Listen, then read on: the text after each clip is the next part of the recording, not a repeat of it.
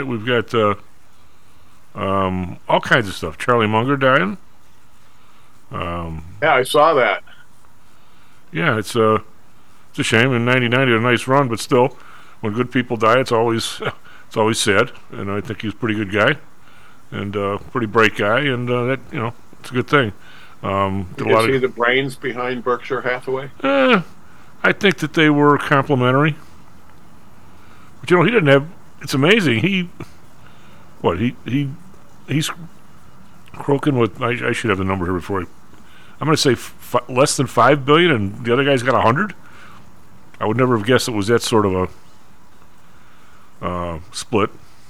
But he was involved in a bunch of other stuff, so maybe he didn't get involved in the ground floor with the stock. But I don't know that. I just thought I would have guessed that Warren Buffett had more money.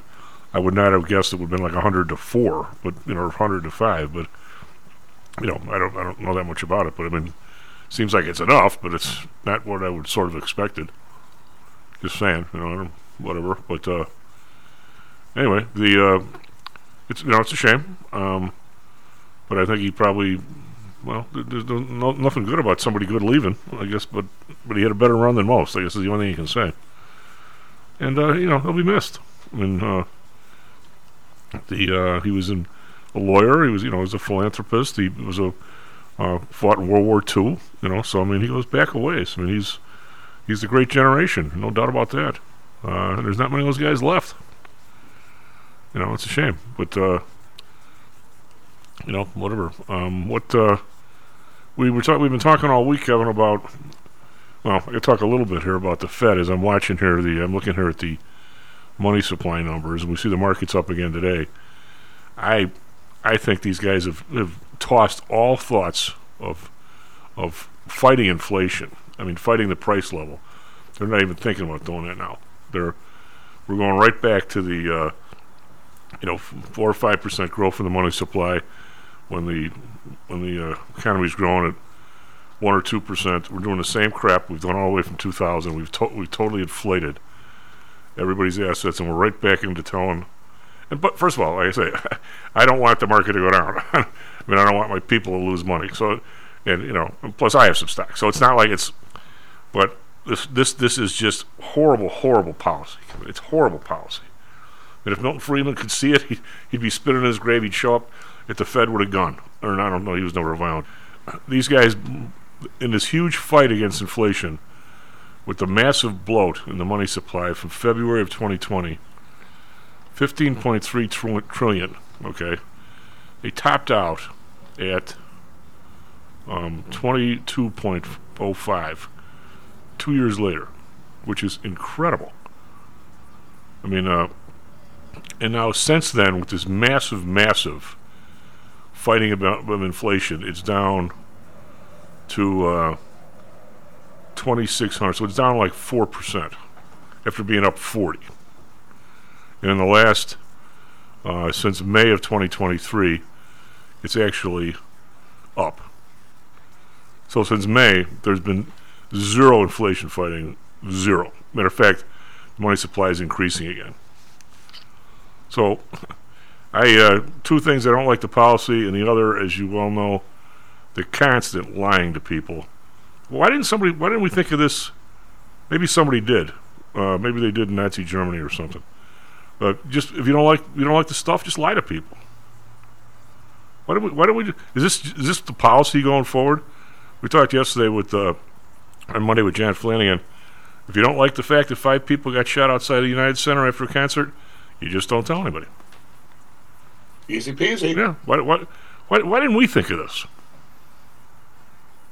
Well, we did. We just didn't do it. Yeah. Well, I mean, let's just. Just couldn't bring ourselves to doing it. Yeah. Just you wreck the old man's car, which just don't look at the left side of the car. Just always park it so the right side's facing the house.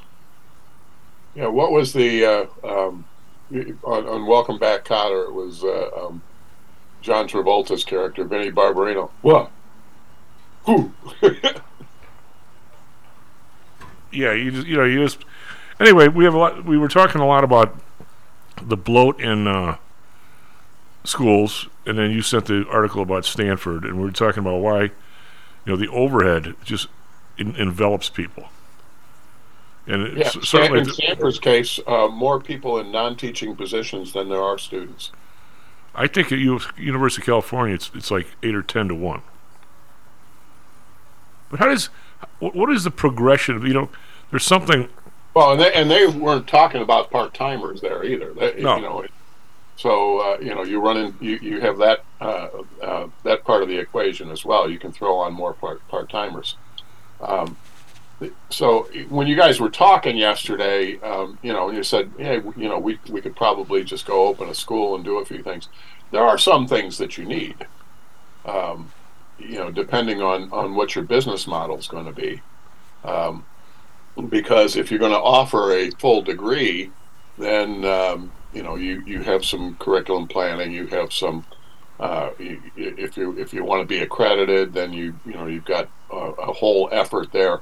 Now, a lot of this stuff is just baked into how schools do business, always have, and probably will for the foreseeable future, and that doesn't necessarily make it good or right.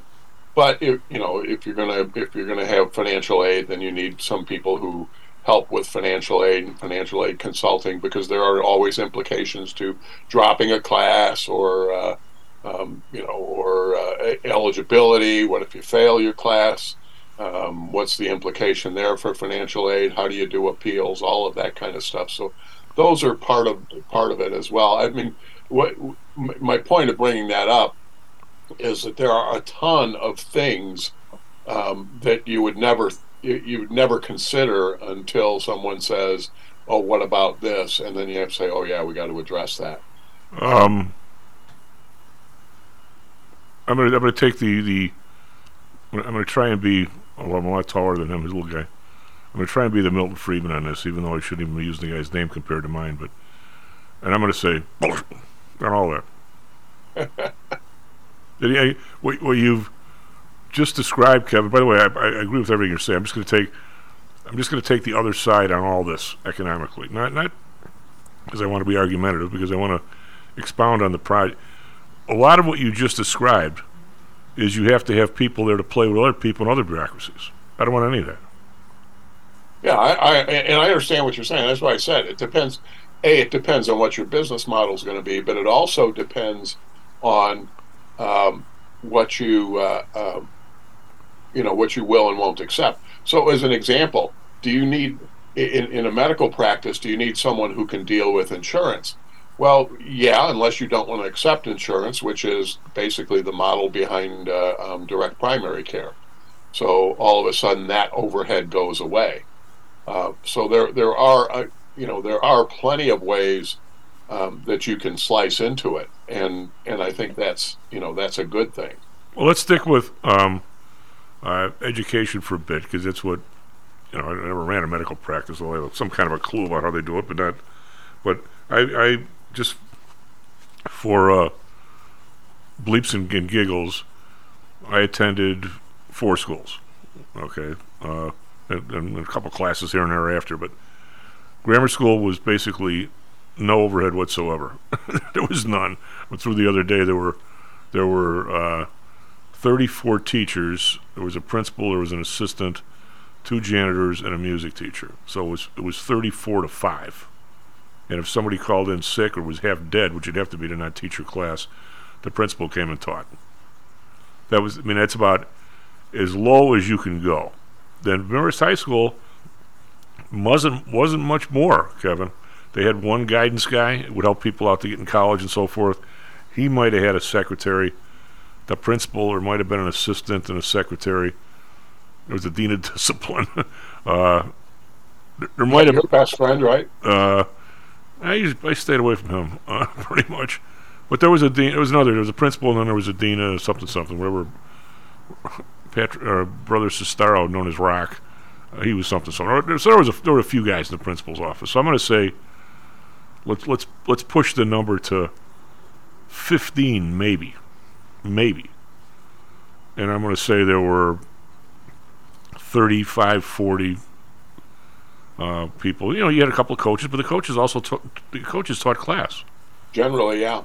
So or physical education. Yeah. Anyway, so and then Notre Dame was was more so. I mean, you had other stuff going on because people lived there. Still nothing like today. And then University of Chicago was basically, I drove up, I went to class, I left. I got nothing from them. I think when I showed up, you had to take a physical because they had the hospitals and stuff there. And in those days, you didn't get hospitalization from your parents to 26. So I think technically I was on their, health insurance.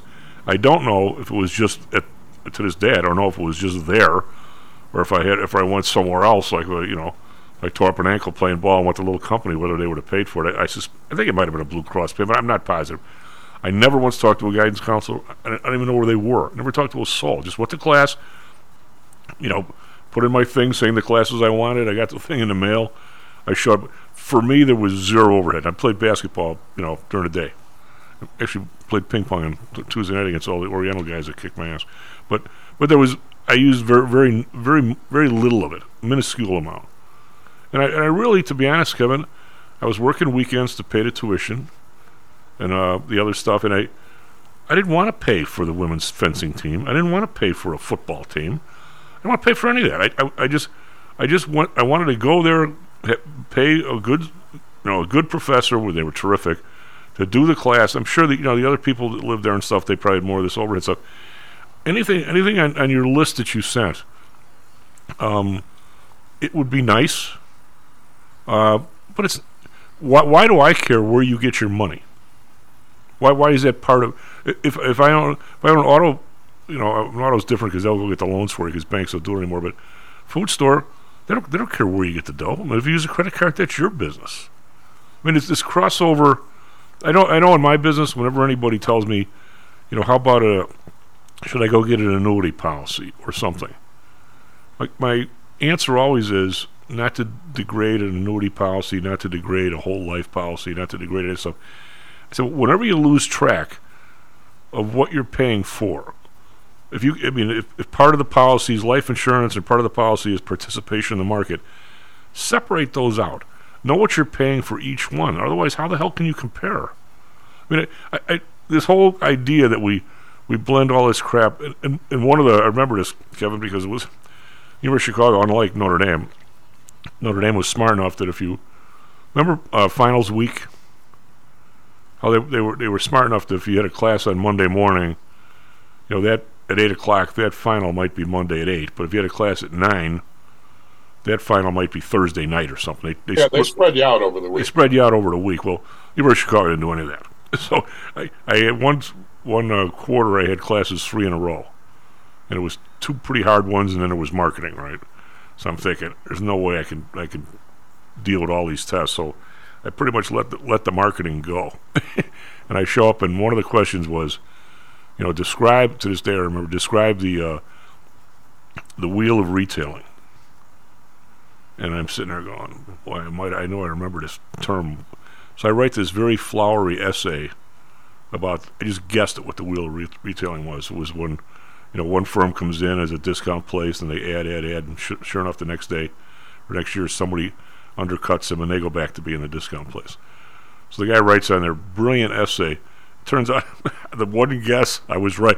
I'd have been so embarrassed if I got the thing totally wrong and wrote this total BS essay, right? Because I really didn't know what it was. But to this day, I've remembered. There is no wheel of retailing in universities, in governments, and so that's the problem. They never can get undercut.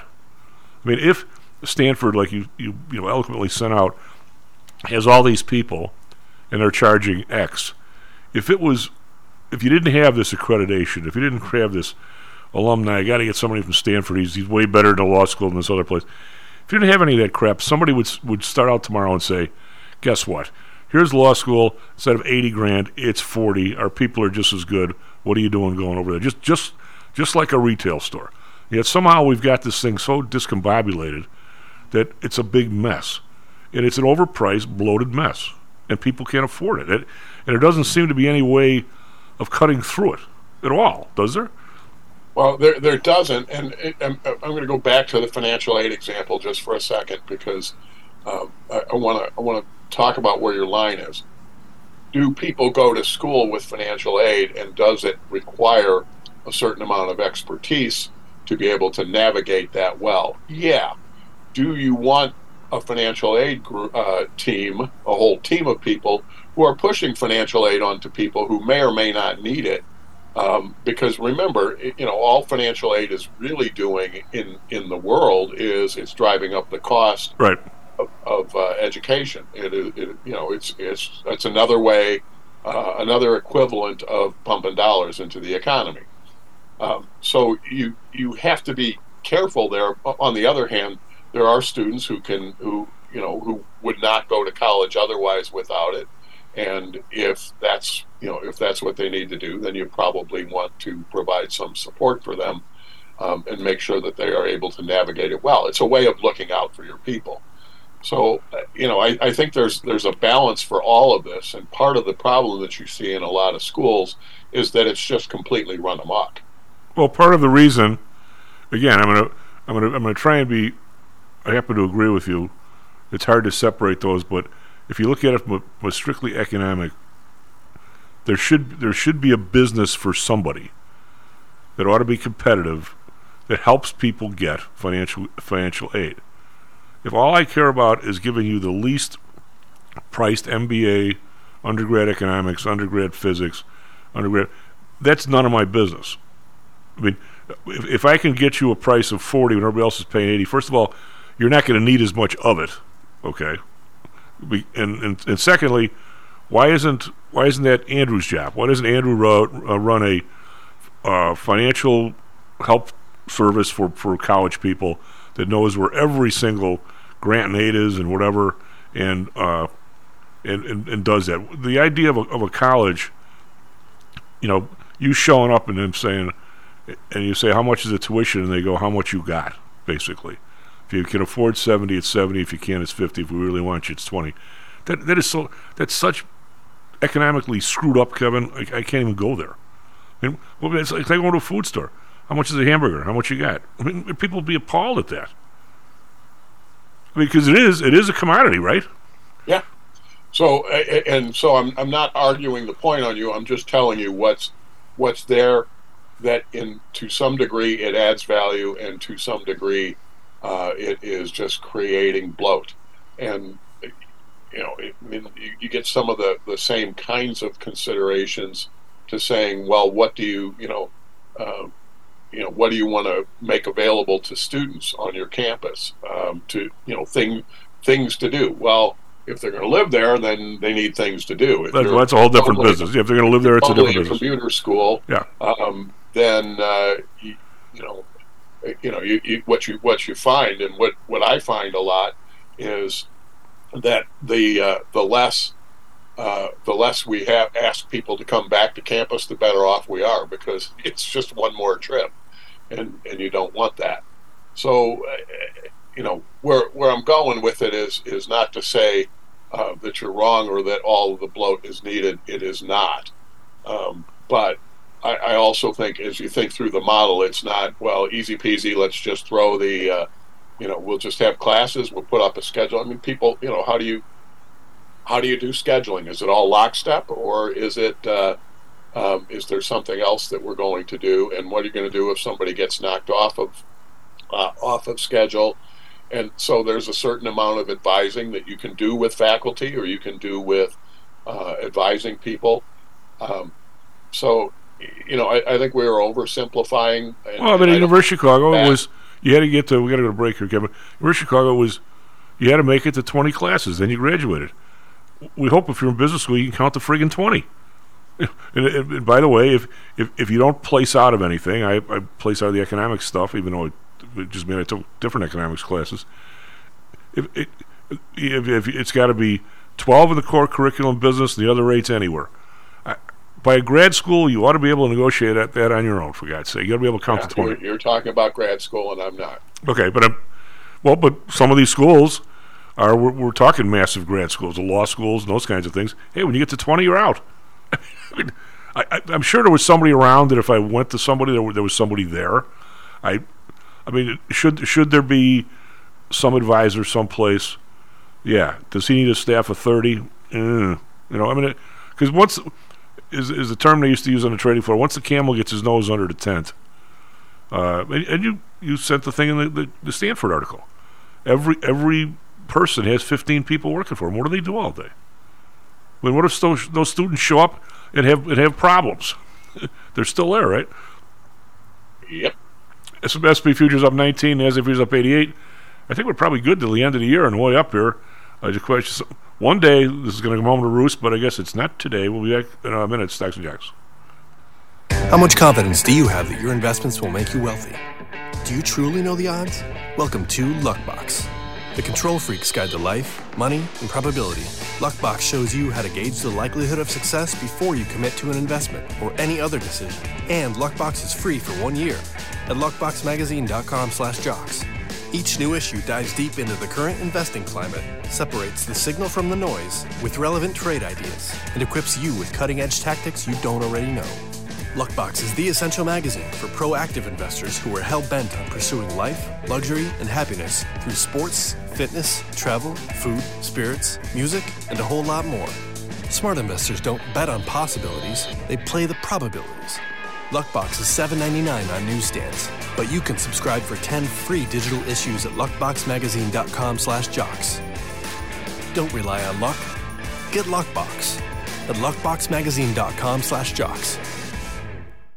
Is your business being challenged by the complexities surrounding healthcare reform or other matters related to human resources management? If so, then Cognos HR can help. A longtime friend and contributor to the Stocks and Jocks radio program, Cognos HR provides its clients with a perfect blend of strategic consulting and day-to-day HR management to drive overall improvement in business performance. Companies that join the Cognos HR family are better able to manage healthcare costs, enhance benefit offerings, and improve employee satisfaction by leveraging our access to Fortune 500 benefits. Our innovative onboarding and payroll technology, along with our constant attention to detail, enables us to provide the highest level of quality service to our clients. Now, your time and energy can be focused on generating business and increasing your bottom line. We'll take care of the rest. For more information, call us at 630-401-8810 or search us on the web at cognoshr.com. Cognos HR, innovation in human resources. Licensed in Illinois and Arizona. Hello, this is Tom Howell, the Chief. Confused about investing these days? I suspect you are not alone. Investing was never easy, although at times it may have seemed so. I think one reason behind the current concern, although maybe not explained as such, is how the fluctuation in the American dollar and the associated politics is affecting your investments and your wealth. It may not be enough to make some money in your investments. You may need now to make enough to exceed the amount that your leadership is depreciating the value of the dollars you've worked your whole life to accumulate. That same leadership has seen fit to maneuver risk-free interest rates to near zero. Providing positive risk-averse returns in a zero-interest and declining real wealth environment is by far the toughest assignment I've ever had in my years as a money manager. I'm sure that a lot of you have heard that one way to possibly deal with this problem is to invest in so-called hard currencies like silver and gold. The idea being that they will retain their relative value in the face of devaluation of paper currencies like the dollar. To be honest, I have never been a gold bug. I've always had faith that having enough dollars and a good investment strategy was good enough. Now I'm not so sure. But I do know that if I did invest in gold or silver, I'd want to do it in the same manner as we do at PTI for investments in the market, with defined risk. If you feel the need to invest in gold or silver, we can do it using the same strategies that we use for our protected index program. No matter what you invest in, we feel that you need to know and control your risk. Find us at ptisecurities.com. That's ptisecurities.com. Stocks, jocks. Stocks and jocks. Stocks and jocks. You are out of control. Here, right now, right here, right now, right now.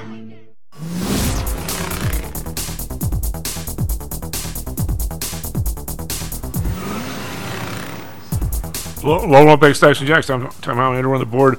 Big news this morning. Two big news. One is Charlie Munger died, which is sad to see. I like the dude. The other is that General Motors has decided they're going to reintroduce stock buybacks. So the stock's up 9%.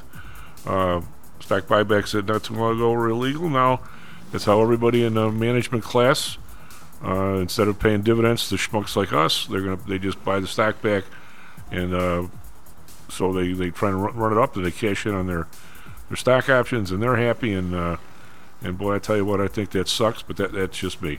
Very opinionated here this morning, Kevin. I don't quite know why, but whatever. Anyway, Dow futures up 112. Individual stocks in the Dow. Boeing up 133. Caterpillar up $1.50. Home Depot up one. I see very little red. The only red is in United Healthcare down $1. Everything else pretty much up. Over in Europe, we have the DAX up 161. It's a full 1%. FTSE up 39 cents. Boy, that's flat. CAC around up 35.5%. So it looks like the DAX is the one that's moving because their autos are up, and obviously most of the autos are in Germany. We're in Asia. We've got the Nikkei down 87 points at 0.2%. Hang Seng down 360. These guys, this is unreal. It's 2%. They're down under 17,000 again. 16,993. This is just amazingly wild ride between 17 and 1,800. We'll see if they bounce off this. Maybe they won't this time. Shanghai down 16 at 3,021. They're in danger going under 3,000. So China is at the 1 month low. It's very bizarre. Yesterday, Dow was up 83, S&P up 4, NASDAQ up 40. Slow day, just leaked up a little bit on the close. Bonds down 5 basis points, 4.29. We're going right back to getting these rates down again, pump up asset prices. That's what we do. Bund minus 5 basis points, 2.44. Japan down 8 basis points, 0.67. So whatever's happening is happening. It's choreographed with their other central banks. Oil up $1.39, a little bit of a bounce, up 77.80. Brent up $1.30, 82.98. Natural gas down 3 cents, 2.80. RBOB is up 2 cents, 2.25. We've got gold. We had a huge rally yesterday. It's only up $1 today, but 2,041. Silver up 5 cents, 24.98. Copper unchanged, 3.80. Question is copper going to join this rally of the other two? So far it hasn't. I got some people in copper, and it's trailing a little bit. Crypto. We've got the Bitcoin up $47, 38,271. The dollar is up just a little bit, very little bit.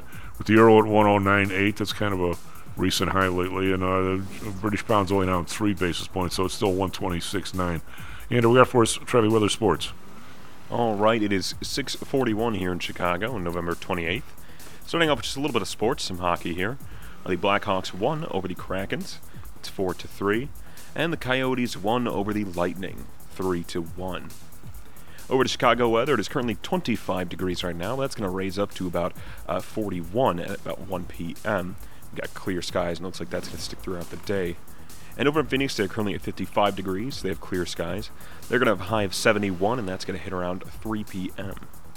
Now, finally, for Chicago traffic, looks like no major accidents to report, thankfully. There is a bit of some slowdowns in the inbound expressways, especially if you're coming in from the north through the Kennedy, or if you're coming in through the the Stevenson near Central Avenue. But other than that, looks like it's not too bad of a day today. So that's all I got. Better than yesterday. That's sure. That's for sure. I think, Kevin, the thing that we're dancing on the head of a pin here, two fat guys dancing on the head of a pin about the whole mess, is that when you walk off into this education / government / other stuff, it's not like the few pieces of the economy that are still competitive. I mean, I think we all know that. How does, for instance, I buy my wine at the Vin, used to be a wine discount center. They have a couple of racks. It's basically the boxes stacked up on the floor. There is minimal overhead, okay, and they're cheaper than everybody else, pretty much. I mean, I don't shop every other store. Then you go to some place, it's a little nicer. It's gorgeous. Everything's up on this, and by the way, you might have tastings. You might have all kinds of people running around helping you. You might have all this stuff. And it creeps up, and maybe they've got a manager. Maybe they've got, 8 people they send to Europe. God knows what. But someday, somewhere, they're going to have somebody's going to say,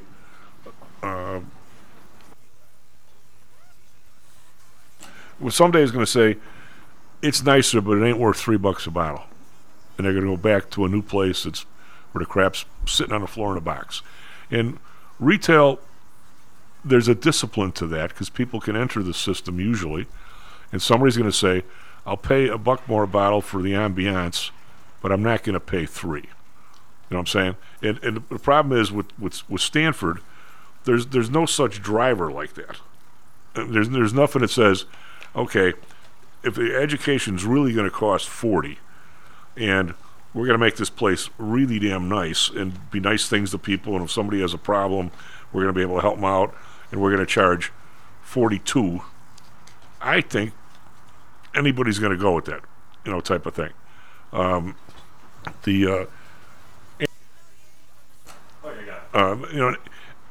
just picking a number. Maybe it's 45. But I'm thinking it's not 70, where there's loads and loads of people just waiting to allegedly help me out, but really they're making a job for themselves. I mean, I'm not smart enough to say when, but in the competitive areas of this economy, the people say when, okay? But in the education, especially if it's a state school, who's there to say when? I think you guys are competitive enough in your area to where you can recognize when you're over the top. I don't think Cal has any clue. Just get somebody else a job for more money than they deserve. And that's why I said I think it's, you start saying what are essential services. It's almost like the old zero-based budgeting exercise. Yeah. What do you need? What adds value to the students?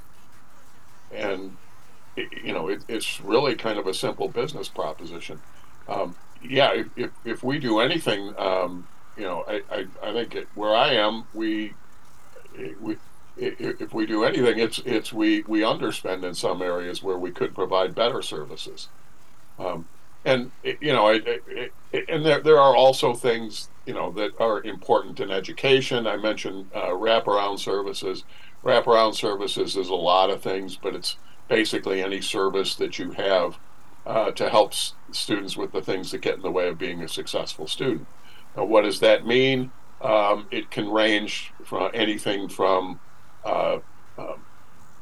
support for people with learning disabilities, and how you deal with that, to people who can't afford a meal.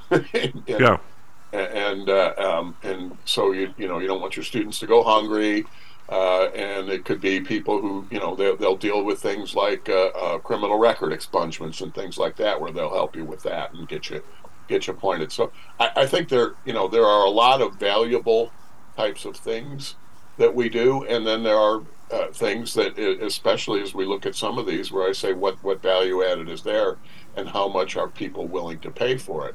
And this takes us back to financial aid, where we say, well, if financial aid will cover it, why do we care? Because you're driving up the cost of education. Well, they don't care about that. They're just driving up their salaries. Yeah. So, I look at everything you're describing is something I think that needs to be done. Okay, I just don't like the idea that the universities do it. I don't want a university involved in. I know this is blasphemy because it's been like this forever. I don't want the university doing the financial aid. Why? Why can't Kevin and Chief open up a college financial aid business where a guy like Andrew shows up and says, I don't know what nationality he is, Alan, you're Lithuanian, you're African American, you're Irish. By the way, here's a grant and aid that somebody gave to, Slippery Rock College for Polish kids or African American kids. And by the way, nobody's used it in 3 years.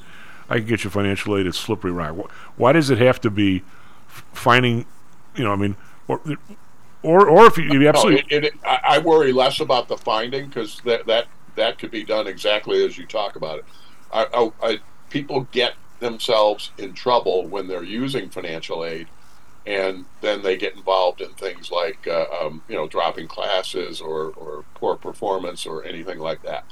Then they wind up on the hook for a lot of money that they don't have anything to show for it.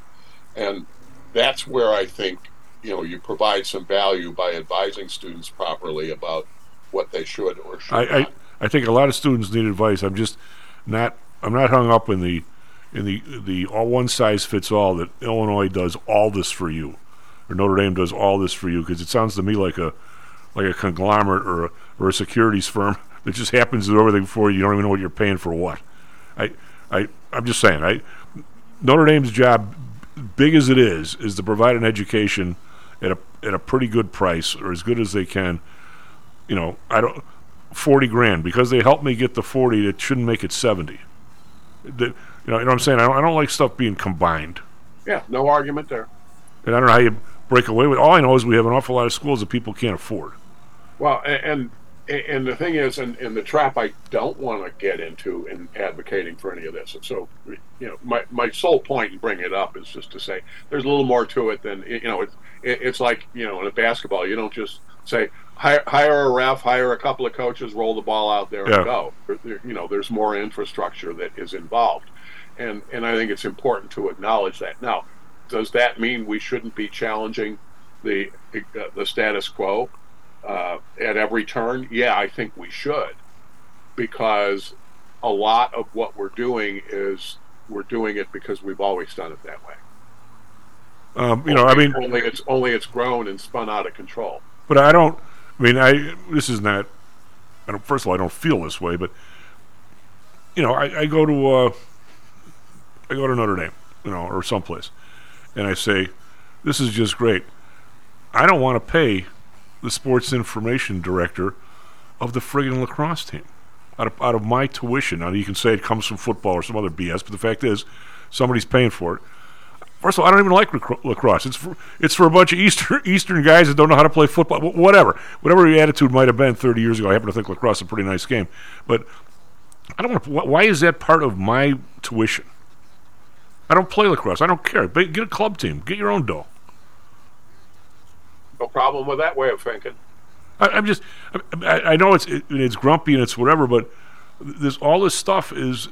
Clearly these schools have to start. Well, they won't on the West Coast.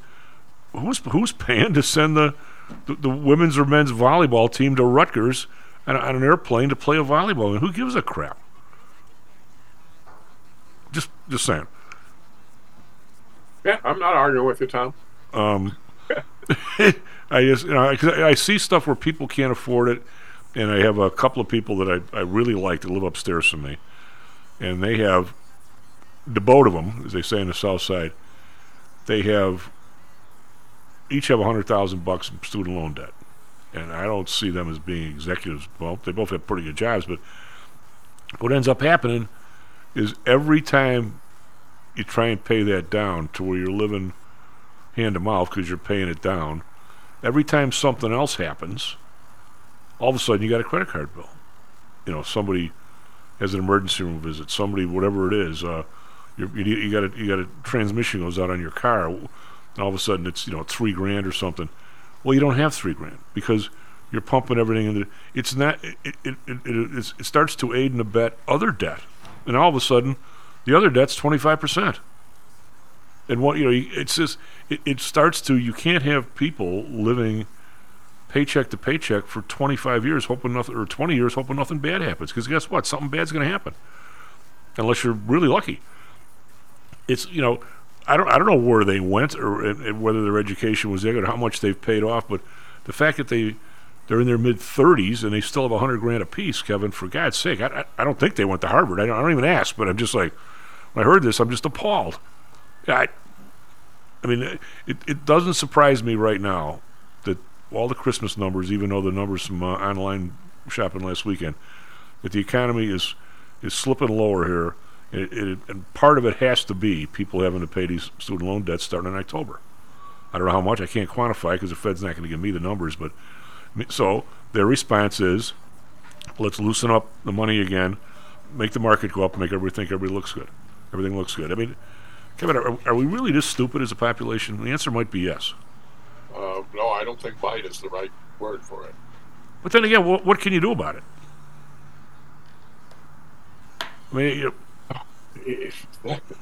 That's a whole show.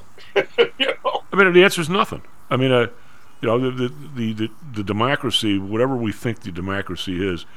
Suppose you get somebody you really like as a senator and really understands the stuff that we talk about on the show, or a representative. We put them in there. It's like one more fish in the ocean, right? What's the guy going to do or the lady going to do? Nothing. It seems like both sides are controlled by God knows who. They're really not. The freshman people you send to Congress don't. Is any of these people? The last 2 or 3 elections for the House, I've watched. What's her name? Margaret Brennan or something. She's had 3 or 4 from each side of the aisle, and after the elections of the younger people that got elected, or let's say first-time people. They don't have to be younger. And I was amazingly impressed with all of them. Kevin, I haven't seen them since her show. Are they still even there? Do they even run for a second term? I mean, I haven't seen them making any kind of policy. Are they just sitting at the end of the bench, going to the health club and drinking at night, or what do they do? Well, some of them put their heads down and work hard and start to gain some influence.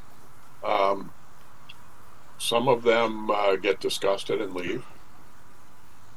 But the policy doesn't seem to be coming from the bottom at all. Even this new guy they put in the Speaker of the House. No. It definitely doesn't. Sorry, ideas aren't necessarily welcome. No, I mean, the guy who just became the new... This whole thing with McCarthy, even though the people that know more about him say he's not a trustworthy guy and he deserved to be out and so forth. So the new guy comes in and did the exact same thing McCarthy did, and now he's in and he's okay. What am I missing here? They did. Well, I'm not sure he had much choice this time around. So, before I totally skewer him for that. Well, but I'm saying it right back to we're going to spend whatever we want, okay, on the Democratic side, and we're not going to raise any kind of taxes, and we don't care if any corporations ever pay their taxes on the Republican side. I mean, the view never changes, does it? It definitely doesn't change unless you're the lead dog. Yeah, I mean, I can't even figure out who that is. I don't think it's Trump. I don't think it's Biden. But I can't imagine. I don't even know who the lead dog is. It must be the people that are on the plane wherever they go see, head of state. It must be the Gateses and those kinds of people are at that level that are the lead dogs. It has to be somebody. I don't think it's the Cabots and the Lodges like when we were kids. Where they say the Cabots talked only to the Lodges and the Lodges talked only to God or something like that. How many people and listeners even know who those people were? They were the movers and shakers before the Cheney Rumsfeld neocon group, right? Was that a fair statement? They were Nixon's era. We should get Wayne. That's what I was going to say. It would have been the Nixon era, even Kennedy era, even. Yeah. Hey, speaking of which, we only got a few minutes. The rest of the world probably doesn't even recognize it, but this guy who was part of the 1963 Secret Service team when Kennedy got shot, this revelation of he's the one who put the bullet on the gurney because he found it in the car. If you're part of this Core Digest thing, which I just get all day long, and they're all over this assassination again. They're up to the point where they think there's four shooters, not two, and they have it all described with this bullet because the fact that this extra bullet was found now, and somebody admits that it was there, it was in the car, and I put it on the gurney. And this guy, I don't know if the guy just croaked or he's still alive but older or whatever, but it's got to be older. And I'm just stunned with every president who's run in the last 5 has said they're going to open up the last, retained documents from the Kennedy assassination. I'm including Trump. Every single one of them looks at him and says no. What in God's name is in there, Kevin? Somebody's name. I wonder whose it is. Yeah, that would be interesting, wouldn't it? Because every single guy, this guy said that because they were supposed to, because Trump pushed it off a certain number of years, or somebody did, and Biden said he's going to open it up, but he took one look at him and he said no, another 10 years or 5 years or something. So my question is, we could speculate all day as to who that guy could be. But the question is, what would be the consequences of exposing it? Dead man? What's the consequences of not exposing it? The biggest crime pretty much ever committed here, and we're protecting the right people. What does it say about the rest of the justice system? Oh, do we need a referendum on the justice system? Yeah, I mean it's you got to wonder. I mean, who gets to decide? Who gets to lie to people? Who gets to decide? Well, guess what? We have inflation. We're just going to tell people we don't. I mean, that's so far. I mean, I don't think our parents' generation went that far. I don't think they. If we invaded Iwo Jima and we lost, 5,000 Marines. I don't think they told us they lost 500. I don't know that for sure, but there was a certain amount of truth in government. Maybe because there were people fought wars, or maybe because people were in it together, or what. But I don't think that Jerry Ford or Nixon or Jimmy Carter or any of those people, Ronald Reagan, essentially said, we don't want no stinking inflation. Tell people it's 6%, not 12. It may have happened. I know there was a lag to it because I was involved in it. It always seemed like there was a lag to it, but the lag, I think, is just the bureaucracy. I thought, who says here's the number, cut it in half? I mean, how do you get to that point in a democratic society? There has to be somebody that say we can't do that, you idiots. But I don't think there. I don't know. Maybe I'm just getting old and grumpy this week or what. But anyway. Well, you've been old and grumpy a long time. I know. It doesn't have anything to do with this discussion. Yeah, I just. I listened to this Jay Powell, and I feel like I'm listening to I don't know, some kind of a garden weasel or something. The guy will say whatever he has to say, and bears no resemblance to what he's doing. I mean, I don't know, but who do you? What's the story with the playoffs this weekend? We'll talk more about it on Friday, but we've got Georgia, we've got Michigan, we've got Florida State snuck back in, right? For the time being, yeah. And then who's third? Yeah, I don't remember. I don't, because it doesn't matter until this time next week anyway. Well, Washington's in. They're undefeated. What we have is essentially is next weekend is the closest thing to what January 1st used to be, where a lot of teams are playing each other, and a lot of dominoes will fall based on, the outcome of each game is going to set up the next game for its own outcome, and it makes for a fun day of sports watching. Right, and that was the way New Year's Day used to be, when when they play these bowl games, and you would just go from one to the next, saying, okay, now that they lost, who's in, who looks good. It's kind of cool. Well, we've got Michigan's playing Iowa. They're like what? They're like 28-point favorites or something, some huge number. Yeah. All right. So is Washington playing Oregon? Yes. Right. So we got a 12-0 and 11-1 game, so that could switch. Florida State. We got Texas and Oklahoma State playing. But they have it. Georgia's playing Alabama. Yeah, I believe so. All right. So that's a real game. Yeah. And they're. Texas is in it too. So, Texas is. Well, they've got all the way down. There's, for those that don't know, we've got 4 teams that are 12-0: Georgia, Michigan, Washington, Florida State, and then we've got Oregon, Ohio State, Texas, and Alabama that all have 1 loss. So I think if Alabama beats Georgia, I don't know that they jump Ohio State and Texas and Oregon. Do you? Or maybe they do. They seem to have every referee in their pocket. I think the winner of the SEC championship game is going to be in the playoffs, and the other one is not. And the other one might or might not be. Okay, so if Alabama beats Georgia, and Washington and Florida State win, and Michigan, does one of those teams get dropped? Florida State or Washington? Florida State, everyone wants to drop them because the quarterback got hurt, right? Yep. Have you ever seen that happen? Only in the Big Ten years ago, when it was a pretense for knocking Michigan out of the Rose Bowl back in the day. And what happened was Michigan and Ohio State, I think they played to a tie, and wound up tied, and so they wound up having to do a vote in the Big Ten as to which team would go. And Michigan probably was the team that was more deserving of going, but Northwestern actually organized a group to vote against them because Michigan torpedoed the Bears playing in Dyke Stadium back when the Bears had to leave Wrigley Field. And because Michigan torpedoed that, it was retribution time for Northwestern. So they organized a bunch of people to vote against Michigan and put Ohio State in the Rose Bowl. God.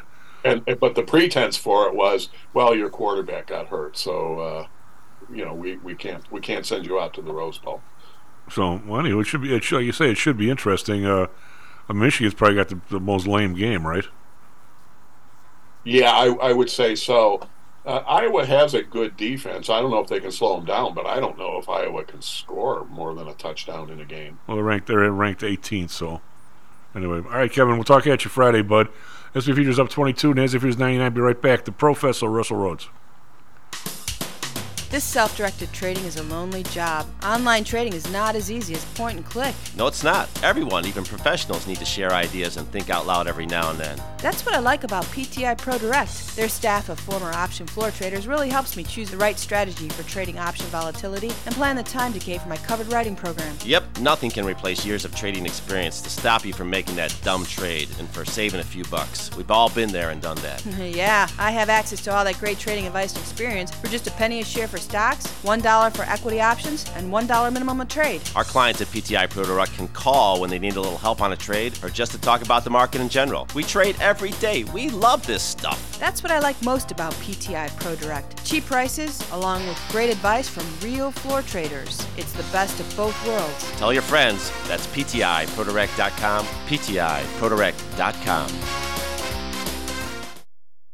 Are you one of the millions of people who suffer with pain? Do you wake up in the morning with stiffness in the lower back or neck? Why are you using medication to cover up the symptoms without treating the actual cause? Painkillers, muscle relaxants, and anti-inflammatories are not the answer. At ChiroMed, physicians are trained to detect the cause of your symptoms and to correct the underlying problem. If you're ready to listen to common sense and do what it takes to make changes in your body that can affect your health for the rest of your life, give ChiroMed a call and set up a complimentary consultation. They are located in Orland Park and can be reached at 708-403-2727. 20,000 patients over 22 years have been treated at ChiroMed, and over 90% of them have had positive results without medication or expensive surgery. Isn't it time you did something good for your body too? Give ChiroMed a call, 708-403-2727. That's 708-403-2727. Let's get you pain-free and living again. Hi, I'm Audrey Johnson, an owner of Home Source Realty and a frequent contributor to Stocks and Jocks. If you're nervous about the stock market and considering diversification, or are looking for a rate of return way better than your banks, consider adding rental properties to your portfolio. Whether it's a condo, single family, or multi-unit building, I can help you select a property that meets your financial needs. Call or text me at 708-349-3456. That's 708-349-3456, or visit my website at myhomesourcerealty.com. That's myhomesourcerealty.com. Stocks, jocks, Stocks and jocks. Stocks and jocks. You are out of control. Here, right now, right here, right now, right now.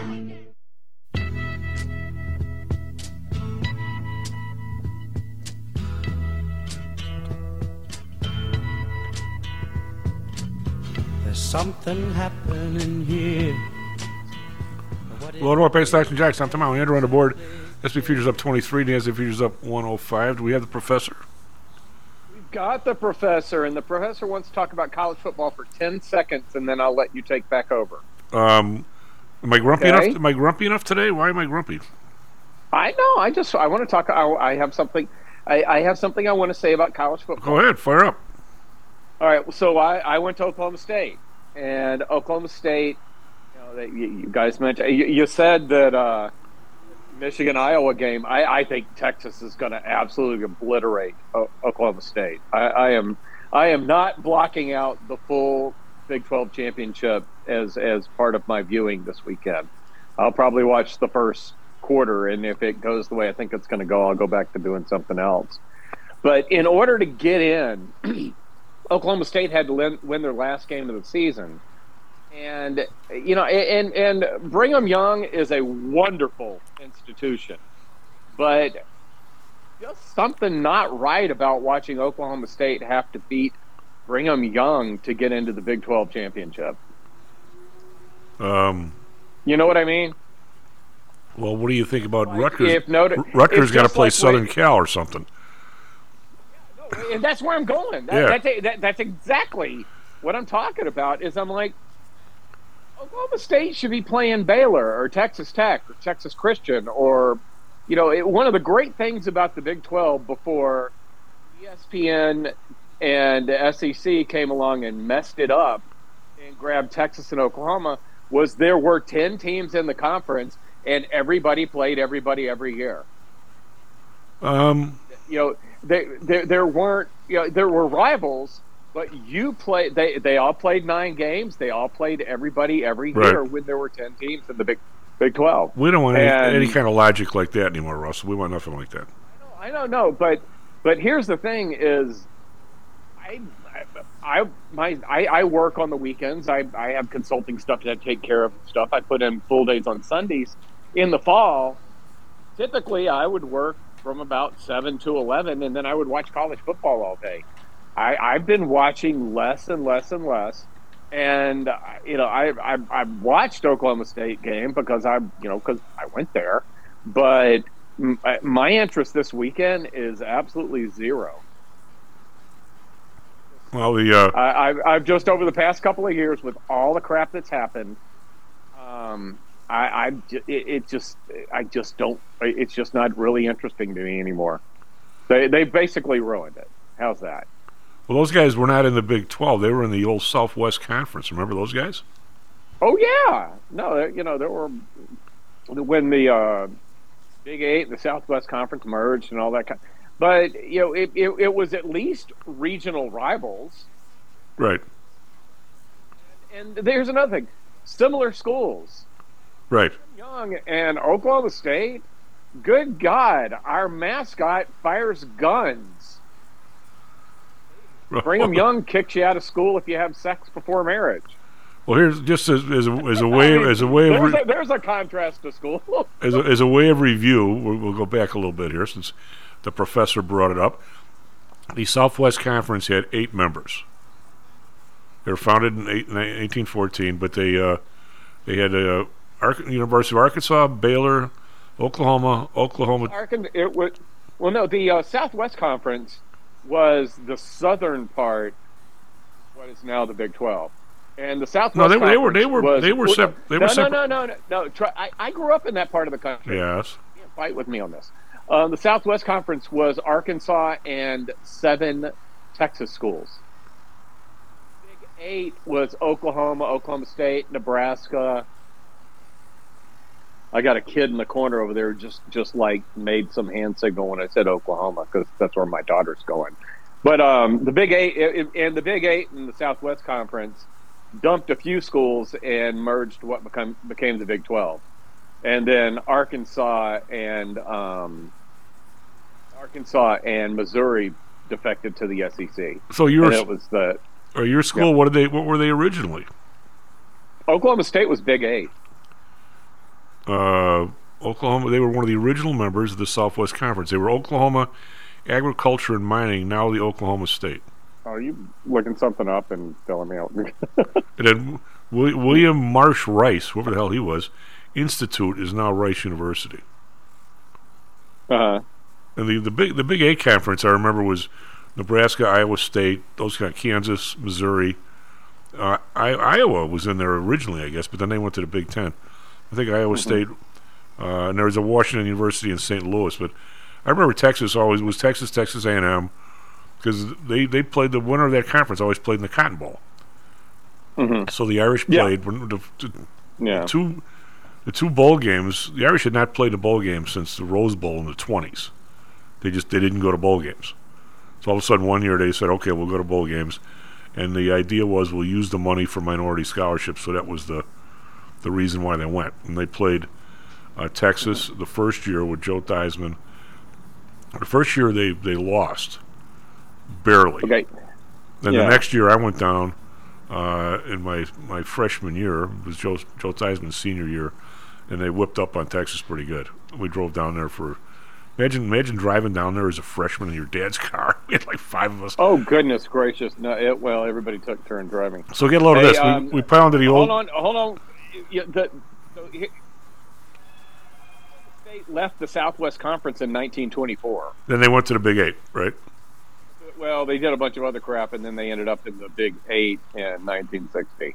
Yeah, the Big 8 was what? Nebraska, Iowa State, and those. It was Missouri, Kansas, Colorado, Iowa State, Oklahoma, State, Nebraska, and Kansas State. Because Oklahoma still played So- Texas every year, but they when they weren't in the same conference, didn't they open the year and they played in Dallas? That was a huge game. What was that game called? They play at the Texas State Fair. I've been to that. That's where the old Cotton Bowl was at Texas State Fair. Yeah, they play in the. And in fact, we did the tour of Oklahoma, and it was the week before the Texas-Oklahoma game, the Red River rivalry, and we found out that the ROTCs from both schools physically carry a football from each school to Dallas. They run over the course of a week, and then they meet and they do a bunch of ROTC competitions between the two schools at the state fair before the game. Wow. Now, see, that's cool. That's college football right there. Oklahoma State playing Brigham Young, and I'm sure 20 years from now, if I make the same comment and my daughter who's going to go to Oklahoma says, "Oh, but Dad, that's just the way it is now." One of the great things, one of the cool things about college football was everything was regional. It wasn't like when, let's say, the Lions come to play the Bears, and 90% of the crowd is Bears fans. You would have, Memphis would have games against Ole Miss in Memphis, and the stadium would be half and half. Memphis plays Temple in a conference game now, and I don't think a whole lot of Temple fans come down from Philadelphia for the Memphis Temple game. No. Yeah. What about so? I don't want to. Yeah, and I don't want to hijack and go off about my. Well, the thing is, it does. They're ruining it, and they don't realize they're ruining it. I'm going to ask you the old guy. Attendance has been trending lower for 20 years. Down 10 to 15% across the whole sport. All right, so we're talking. There are 10 schools that sell out all the time, but attendance is down. There, and honestly, I think ESPN decided to wreck the conferences, so they only have to negotiate with 4 big conferences instead of 5 big conferences now. Don't underestimate how much the conferences want to grow up and be the only conferences as well. Imagine the money being paid to those people. Yeah. Well, and that's the last thing is they talk about the media contract is $100 billion. It's $100 billion a year to Indiana. We've got multiple research projects that bring in more revenue than that a year.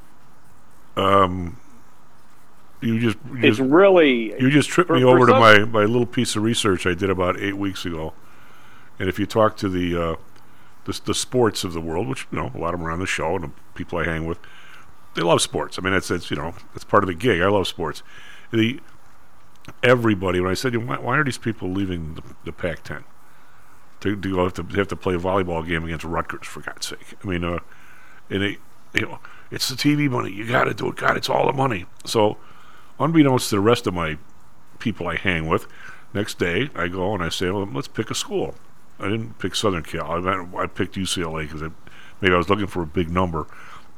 So let's say the TV contract in the Big Ten is worth $20 million more than it is for the Pac-10. Let's say, I don't know if that's the number, but it's probably like that, or 10 or something. Oh no, it's like a double. Okay, but so let's say it's a double, but it's $20 million bucks. It's a $30 million bucks. You know what the budget of UCLA is? Oh, it's in the billions. $11 billion. Yeah. You and I couldn't even get a board of directors agenda for $11 million bucks. Let alone, plus, is there somebody like I used to be when I was young? There were a few other guys at Pullman that were probably better at it than me.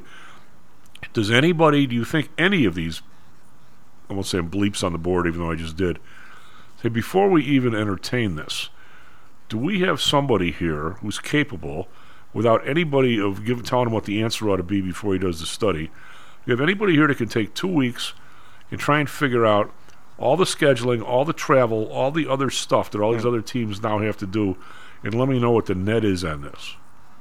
Do you think anybody's looked at that number? I can't even. I wouldn't be a bit surprised it came out as a net loser. I know UCLA did, because there was a lot of back and forth before they announced they were going, and then it took a few weeks until they got the official rubber stamp from the board, and one of the big arguments was what you just brought up, and then and then I love the whole and the mental health of the students that are going to have to travel a bit more. I will. Yeah, I've heard that one, which I don't. I guess I'm my own kind of crazy, but I travel an awful lot, and I think I'm okay. Well, I'm gonna say that study would be sort of difficult because comparing it to the current Pac-10, I think you come out a loser. That's just my thought going in. Wouldn't mean I wouldn't. Dollar wise, yeah, you do. But comparing it to a Pac-10 where Southern Cal, Washington, and everybody else is already gone, and you don't go, then that's a totally separate study, I'd say. Yeah. I mean, they're going to come out with two different conclusions. Yeah. Talk to Oregon State and Washington State about that, because those are the two schools that are left. They don't have a conference. I thought they landed with somebody. No, they are the Pac-2. They haven't landed anywhere. I thought they ended up in the ACC or something. No, you're thinking of Washington and Oregon. I'm talking about Washington and Oregon State are in the Big Ten, right? Yeah. No, I'm talking about. I think those other guys. No, they have no home. Stanford and Cal went to the ACC. Okay, Stanford and Cal. Stanford and Cal went to the ACC along with Southern Methodist. It looks like they're going to go in the Mountain West. Probably. It's probably. Well, they're going to have a scheduling alliance with the Mountain West while they try to figure out what the hell to do. This is crazy. So it just I went to Oklahoma State. I went to Memphis, which is one of the schools that's never going to get into a Power 5 conference. They're always going to be right there on the cusp, and I know all about that nasty ass feeling where the better competitors leave you behind. Well, who's the school that doesn't have I hate it for Washington State and Oregon State. I don't know anybody that went there or anything else. I've just seen this happen. I've just seen this before. What is the who's the school that is 1,000 miles from their closest rivals? Virginia Tech or West Virginia? West Virginia. But now that Cincinnati is in the Big 12, they do have a closer rival. Okay, they got one. No, I mean they before it was West Virginia, and then the closest schools were I guess the closest school was Oklahoma or Oklahoma State. Well, I think they're just off there to the right. The idea now West Virginia versus Arizona State is going to be a conference game next year. That's unbelievable. I know. So, well, you know what? They're basically shooting themselves in the foot. Well, because fewer and fewer people are going to give a crap. If it's all, I mean, how do you look at it? You and I remember people going to the games, having it be a big deal. I mean, yeah. Notre Dame doesn't play Purdue anymore. That was their number one rivalry, for God's sake. Mm-hmm. Well, not number one, but them or Michigan State. And if Notre Dame gets sucked into a conference at some point because the economics just dictate that, you guys are going to end up not playing schools that you traditionally play. Well, they sort of are in a conference. They're sort of are in a conference. They're in the. Yeah, they have the best relationship. They have the best of all worlds right now. Yeah. No, they do. They get their own independent football deal, so they get more money from football, and then they get to split all the other stuff with the ACC. Well, yeah, except tell me that's not. Well, the hockey team. Tell me, Michigan or Ohio State wouldn't love to have their own football contract and then do everything else within the Big Ten. Well, because for basketball, they ought to be in the Big East. Yeah. They ought to be in the Big East. For football, they end up playing 5 teams from the ACC, so that's what cut out Michigan State, Purdue, and everybody else. Yeah. Right. So and then your other teams, your baseball and all the other kind of stuff. Instead of taking the bus to Purdue or Michigan State, they got to fly to North Carolina to play baseball or somebody, and those guys are a lot better. So I mean, it works in some ways. It doesn't work. And the hockey team is in the Big Ten because there is no hockey in the ACC. So I mean, they're all over the place. Well, what I was really we've really gone down the rabbit hole. I really promise I only wanted to do a few seconds on this, but we're Starks and Jacks. The last thing that I really was hoping would happen was that Stanford and Notre Dame would go into the Big Ten. Everybody goes in pairs, and I thought that would be that would just make a lot of sense because they already had 4 other West Coast teams. They could add Stanford as the 5th, and Stanford's a great Notre Dame rival, and a very similar school in my mind. So I thought that would make sense, but I think there's I think the buyout to leave the ACC is humongous. I don't know if it's the same for Notre Dame, but I know it is huge for everybody else. They're all kind of. While we're on this subject and we have a few more minutes, we might as well spend the whole half hour on sports because we are Stocks and Jocks. It's the one area of sports I can talk about. I'm still absolutely convinced, and again, I will not. I will get nowhere with this argument any place. Nobody once has begun to agree with me.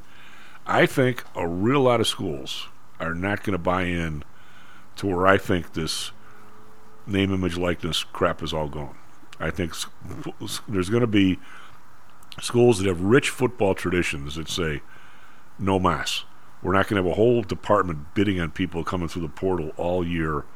This is not what we set up to do. And I think you're going to end up with 32 teams that are all into this, essentially the pro system and bidding for people. And I think the rest of them are going to say no.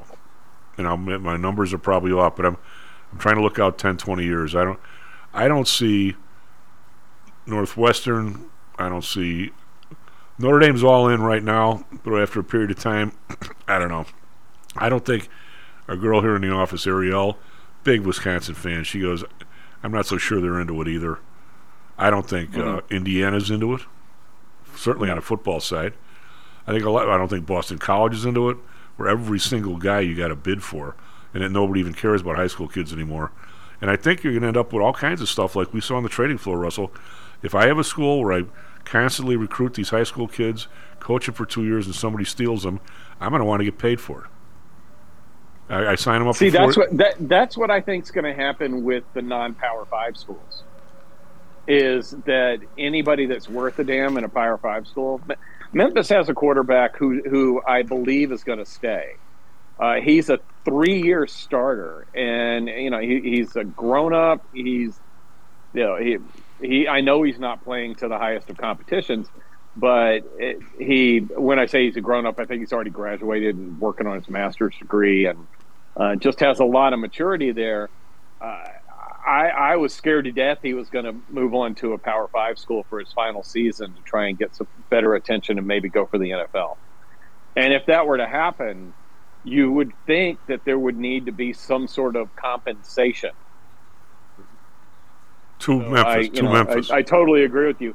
And then, over in the UK and over in like Premier League soccer, the better teams, if they have somebody that's kind of junior that wouldn't play every day for them, they'll lend them out to other, to lower tier school, to lower tier team.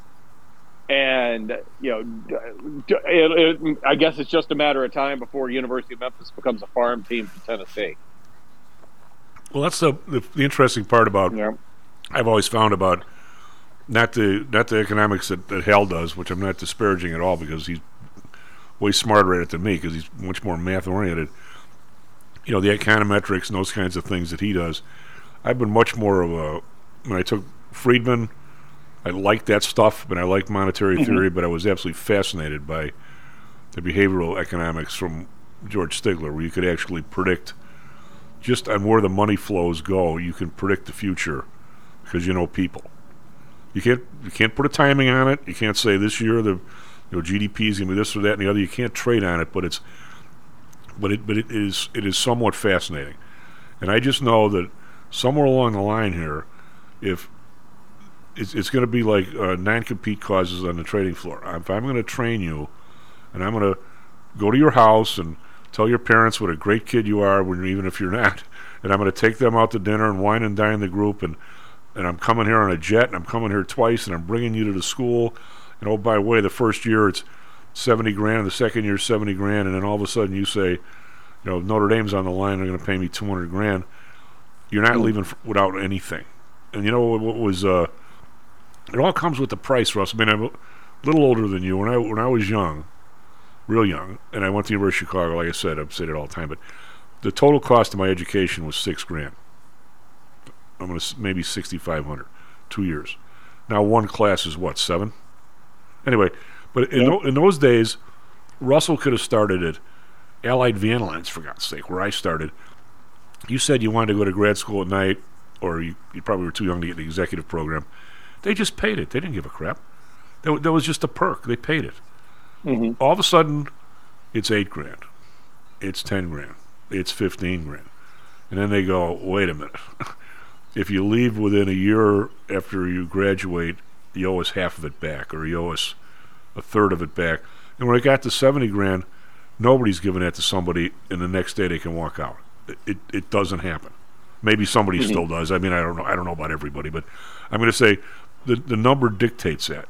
If I'm going to give somebody 2 years of serious training in summer school and individual people, teaching them how to play quarterback, and you leave after 2 years when now you're just getting good enough to play here, I want something.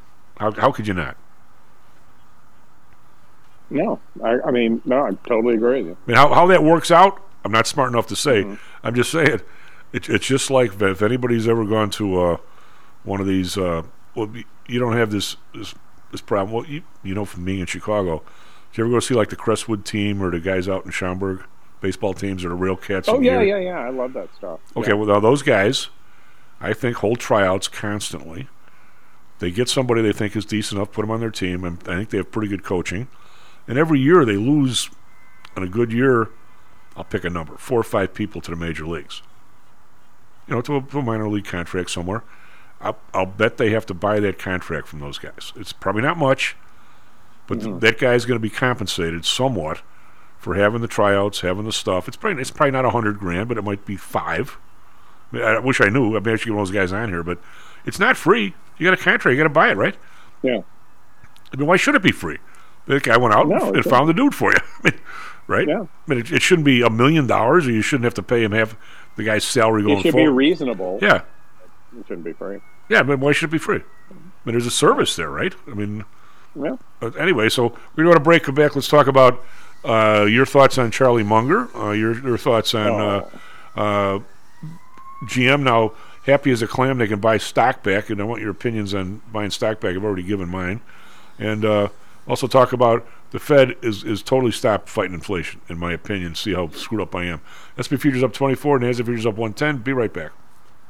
How much confidence do you have that your investments will make you wealthy? Do you truly know the odds? Welcome to Luckbox, the control freak's guide to life, money, and probability. Luckbox shows you how to factor in the likelihood of success before you commit to an investment or any other life decision. Your brain is smarter than your gut, and that's why you owe it to yourself to read Luckbox. We've made it easy because Luckbox is free for 1 year at luckboxmagazine.com/jocks. Each new issue dives deep into the current investing climate, separates the signal from the noise with timely, actionable trading ideas, and equips you with savvy investing tactics you don't already know, all while exploring how to live your best life through music, spirits, food, sports, travel, fitness, and a whole lot more. Luckbox is the essential magazine for proactive investors who are hell-bent on controlling their financial futures. It's for overachievers and alpha types who don't buy into Wall Street's investment gurus. It's for mavericks who believe in life, luxury, and the pursuit of happiness. It's for you. Smart investors don't bet on possibilities, they play the probabilities. Luckbox is $7.99 find on newsstands, but you can subscribe for 10 free digital issues at luckboxmagazine.com/jocks. Don't rely on luck. Get Luckbox at luckboxmagazine.com/jocks. Hello, this is Tom Howell, the Chief. We've talked a lot on the show about risk and suitability, about how your portfolio should match your age, income, and risk appetite. It's been hard for investors to maintain that suitability in the last several years due to a Fed strategy that has driven interest rates to virtually zero. You may have even heard that the Fed was trying to drive conservative investors to a riskier portfolio on purpose, for whatever reason. I'm sure you are aware of investors that took some increased risk, such as longer-term fixed income securities, and are now unhappy with that choice. At PTI, we've always stressed total portfolio risk awareness and tried to minimize chasing returns in a tough environment. Well, now it looks like maybe interest rates are moving more towards historical levels. Everyone needs to be aware of what that continued movement might do to your portfolio, both good and bad. We also have a stock market that seems to have stalled, at least for the short term. I think it is time for everyone to take a serious look at their goals, their risks, and their portfolios. Do they match? If not, we can help. We have a signature protected index program. We have ways to hedge against interest risk. We can make that portfolio right for you again. Go to PTIsecurities.com or call us right now. The market can change very rapidly. That's PTIsecurities.com. Hi, I'm Audrey Johnson, an owner of HomeSource Realty and a frequent contributor to Stocks and Jocks. If you're nervous about the stock market and considering diversification, or are looking for a rate of return way better than your banks, consider adding rental properties to your portfolio. Whether it's a condo, single family, or multi-unit building, I can help you select a property that meets your financial needs. Call or text me at 708-349-3456. That's 708-349-3456. Or visit my website at myhomesourcerealty.com. That's myhomesourcerealty.com. Stocks, jocks. Stocks and jocks. Stocks and jocks. You are out of control. Here, right now, right here, right now, right now.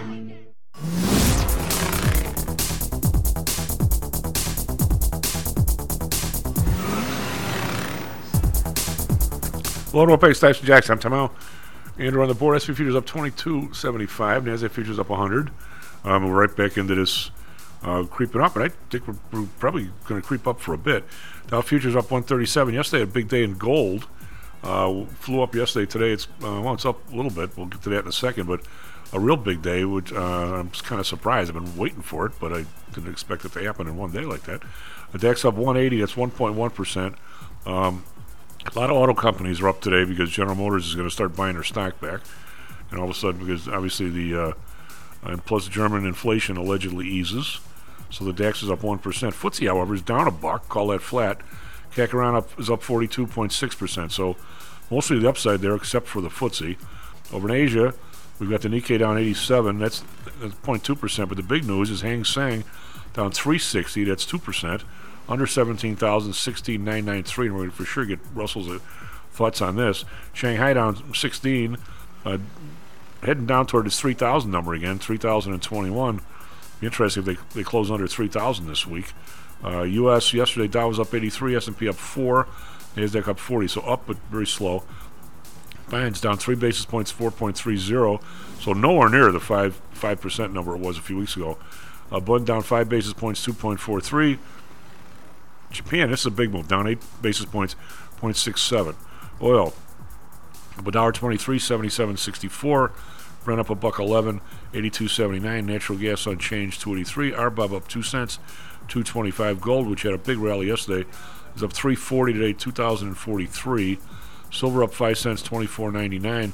But there was a 5% move in the GDX, which is the gold miners yesterday, which I've kind of been waiting for. If it starts to move up, I guess I could say that I was right, but boy, I was really early. Copper unchanged, 3.80. Bitcoin down $39, 38,184, and we've got the U.S. dollar up just a little bit, but virtually unchanged, with the euro at 109.8 and the British pound at 126.9. Andrew, what do you have for us, traffic, weather, sports? All right, it is 7:38 here in Chicago on Wednesday, November 29th. Starting off with just a little bit of sports with some hockey. The Blackhawks won over the Krakens 4-3, and the Coyotes won over the Lightnings 3-1. Over to some weather. Currently in Chicago, it is 25 degrees. We're going to have sunny skies today, and hopefully it'll stick around all throughout the day. We're going to have a high of 41, and that's going to hit around 2 p.m. And over in Phoenix, they are currently at 52 degrees. They have clear skies as well. They're going to have a high of 72, and that's going to hit around 4 p.m. Now, finally, for Chicago traffic.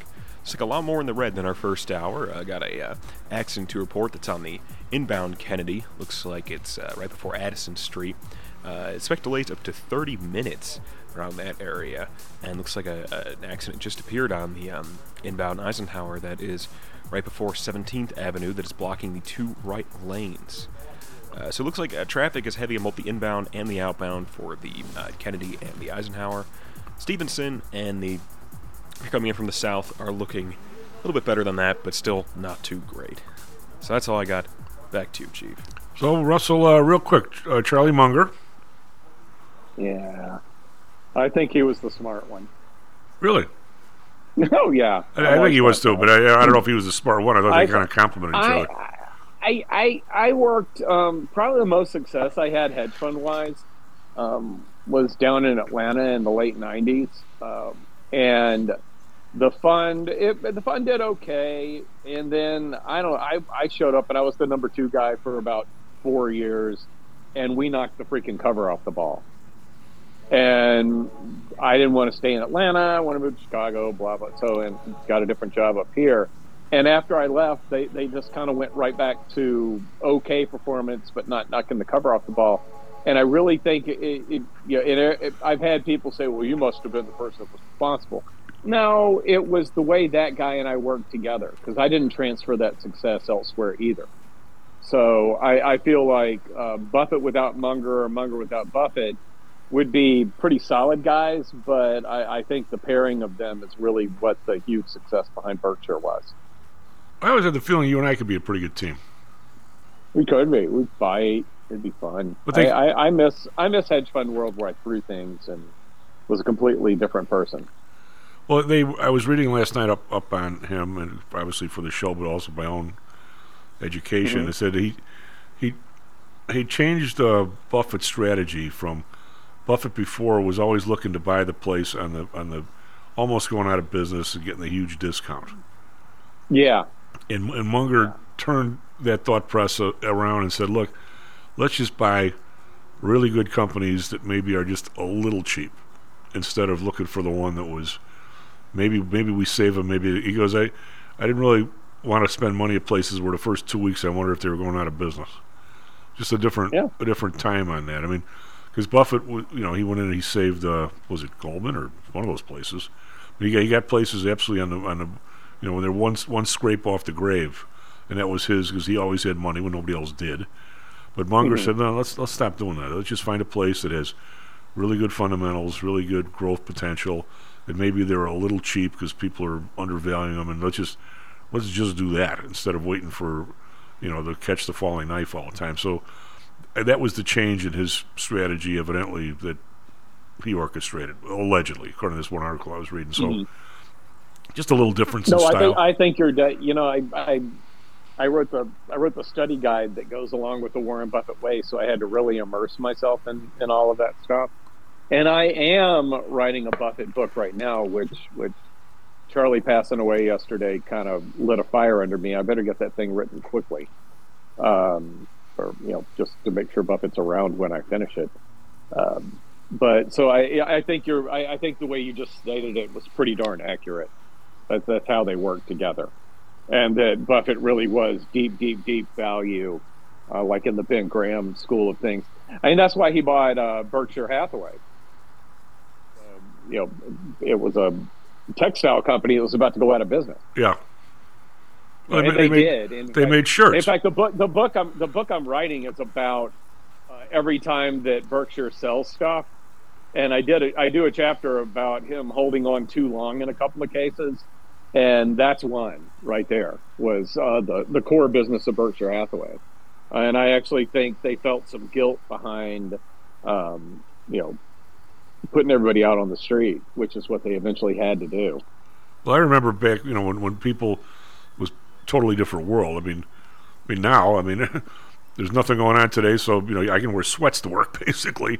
Yeah. But I mean, when I was at Allied Van Lines and at Pullman, I wore a suit every day. You didn't at Pullman you could wear a sport coat, and once you got there you took it off. But but you were expected if people came from the outside consultants. You were dressed like they were. But I mean, I think Hathaway was a serious men's dress shirt, wasn't it? I know they sold it at Litton's and at those kinds of places, Rothschilds, all those kinds of men's stores. I mean, there were all kinds of men's stores around because everybody had to be dressed up. Litton's. Yeah. I mean, you know, and I'm sure the trend part, the fashion trend part didn't help them much either because they made pretty high end stuff. What I don't know if you listened earlier. What did you think of my assessment of where the Fed is going here? And I'm worried. Really, from 2000 on, I've seen this Fed policy, but really since 2008 on, where we constantly, over a long period of time, dribble more money in the system, more than the growth rate of the economy, and we constantly reward asset holders versus other people. Mm-hmm. And I think, and I've been wrong for a long time, that there's an end of the day on that. There's a cliff in that road.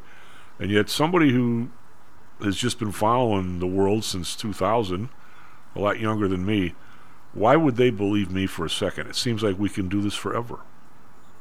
You know what? Why would somebody that had only been following the world for 10 years in 1929 think it was going to come to an end? Okay, but it's the same thing. It's the exact same thing. It's the recency bias. And if all you've ever known is getting bailed out, then you just think that's going to continue to happen. But I think and you mentioned Hang Seng, and I know I'm taking a left on you. Go right ahead. That's been the issue in China, is that there's a belief that if you're an average Chinese citizen, there is a belief that you will get bailed out by the government, and the government will take care of you if you make some bad decisions financially.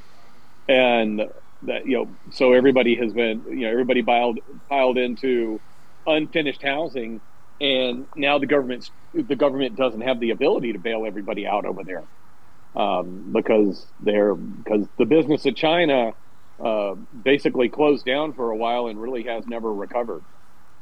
Well, we have that mentality is more direct over there. I don't know it.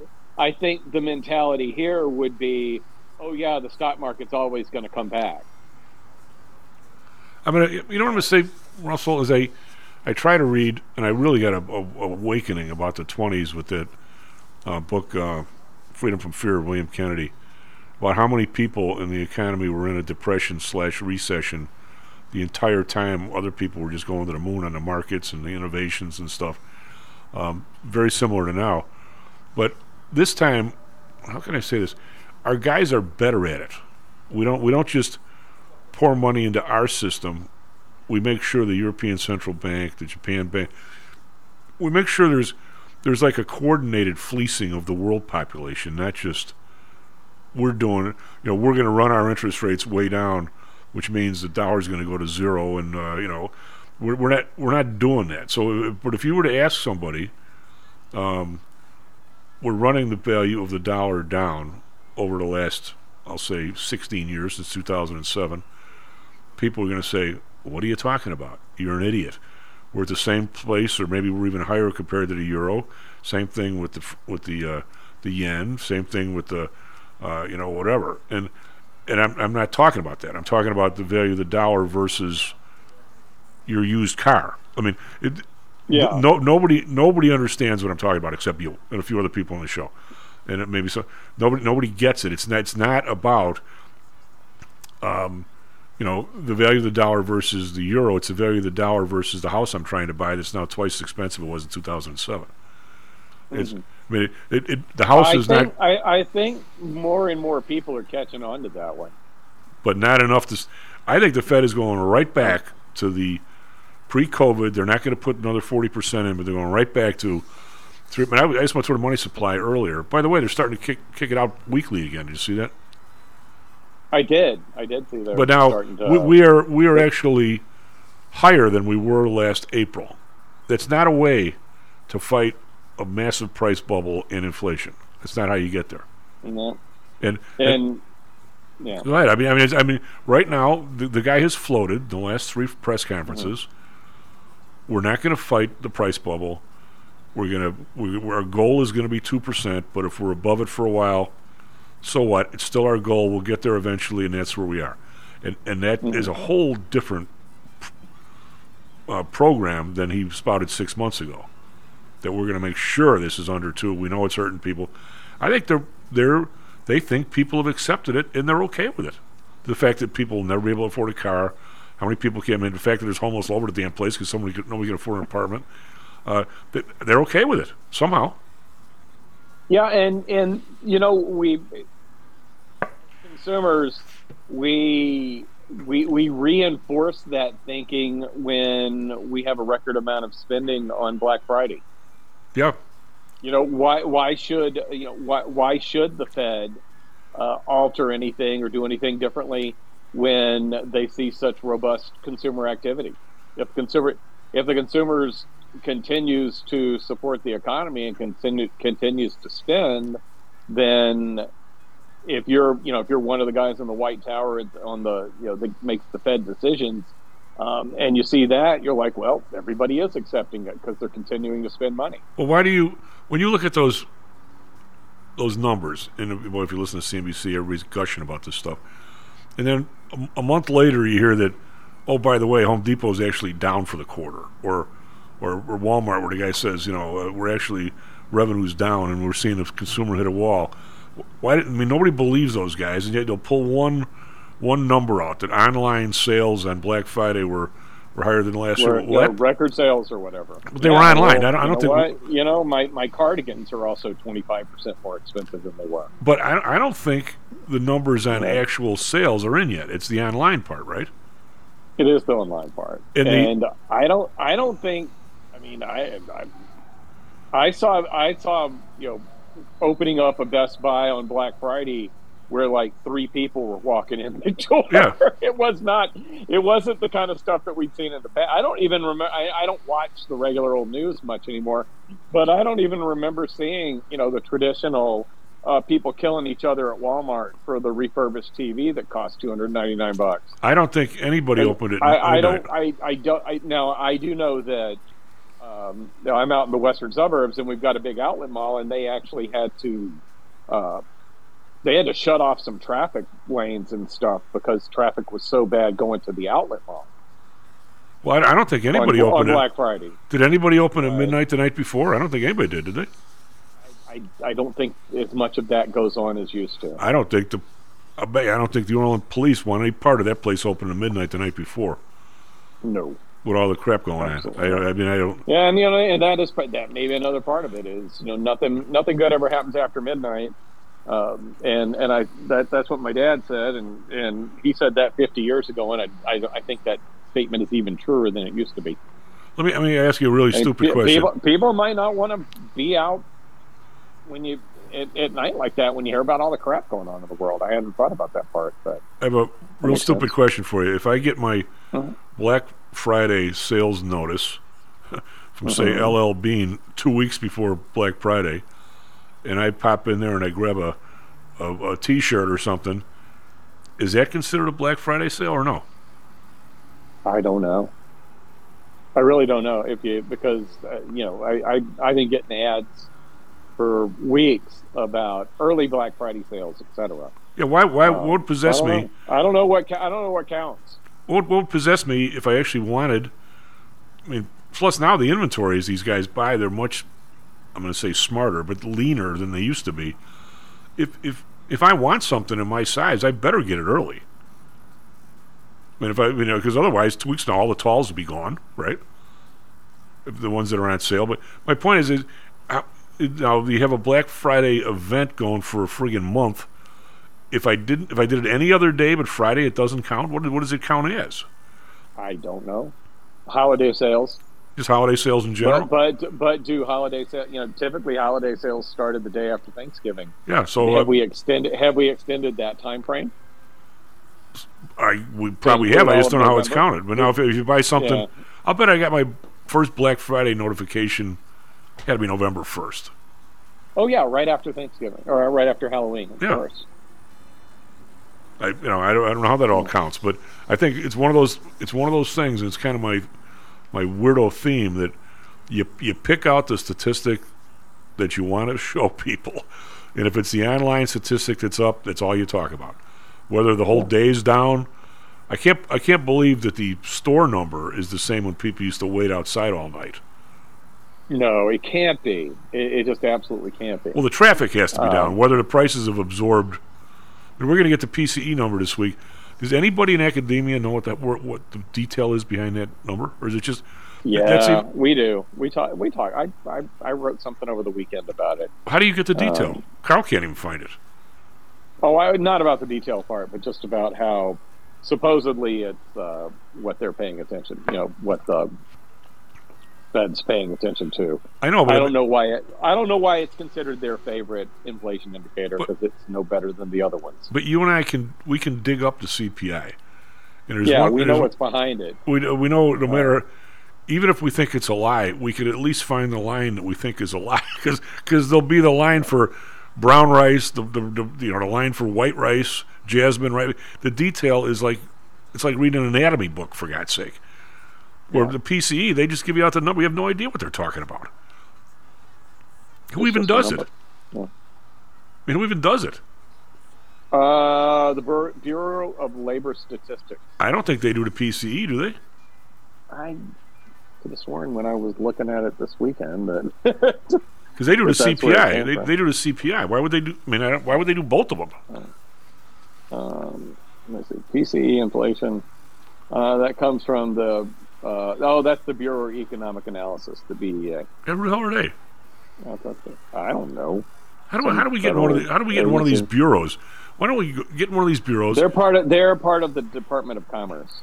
Well, why don't we get in one of these bureaus? Where's the Department, the Bureau of Labor Statistics? They're out of the Labor Department. Right. So why can't we get hired by one of these people? Tell them we're working from home. Never see anybody. Lob in a few numbers when they ask about it, and still have our regular jobs and have another whole salary with a government pension. That'd be great. Yeah, I mean, how do they know if you're working or not? Unfortunately, we started out in the wrong direction on that. Yeah, we did. We're you and I have not. We have a few questions, a few minutes.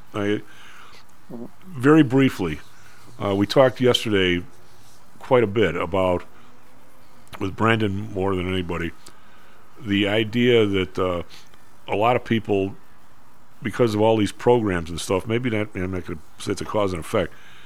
We have a whole chunk of the society that doesn't appear to really want to work, or if they want to be, they want to sit behind a computer and do something. You could have a sign on the street, "We'll pay you $200 an hour to paint a house." Would never even think about it. So whatever you want to cause it, but the bottom line is, in the last 20 years, we've gone from 67% of the available labor force working down to like 62. And this article was a Wall Street Journal article. The point is, if you go much lower than that, the math doesn't work. You just can't have so many people that aren't working. I'm not calling people lazy. I'm not doing this, because if number starts to drop much more. I mean, I'm kind of stunned. You're still in Chicago a lot, but the vitriol regarding the migrants, to me, I mean, people are always going to bitch about something. But the idea of the groups that are bitching, saying they're going to get money that we should get, it's like the share of the government dole that they don't want these, they don't want anybody else get. I guess I shouldn't be stunned at that, Russell, but I am. Well, but you know what? I can see that argument, because roundabout way that the people that were here already should have been contributing to to some of the government revenues one way or another. I know that I know there are numbers out there that half of people don't pay any income tax, but you still pay sales taxes. And any other kind of purchases you do, does some of it goes back to the government. But I can understand. I've been here my whole life, and somebody else shows up and they get not even equivalent but better benefits out of the government. That one would make my head explode. In California, immigrants are treated better than, they get better treatment than people that were in the military get from the VA. Yeah, well, let's tee that one up next week. That's a freaking shame. Oh yeah, let's tee that one up next week because it really goes up and down the whole thing. I actually have a book that I think fell victim to the flood in my mother's basement. It was like welfare is not only for the rich, and the whole book was about how most of the welfare is middle and upper class. Welfare, baby. But I mean, it's corporations too. Yeah. Well, anyway, we'll talk about it. You have a good one, buddy. Didn't even ask you. How was the weekend with the blind pooch? Well, she was great. She first snowfall for that dog since she unfortunately lost her eyes, and she had a freaking field day running around in the snow. Wow. That was the most active I've seen that dog. Good. Either she was having a complete freak out or having fun. I couldn't tell, but I'm going to go with fun. God. Take care, bud. SP Futures up 22. The SP Futures up. Hey, you going to the game? Indianapolis, Michigan, Iowa?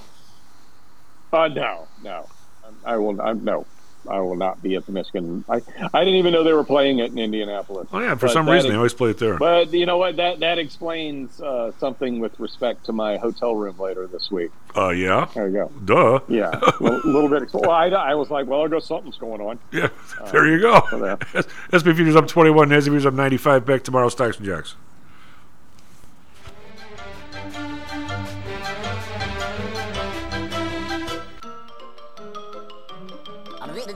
That's all, folks.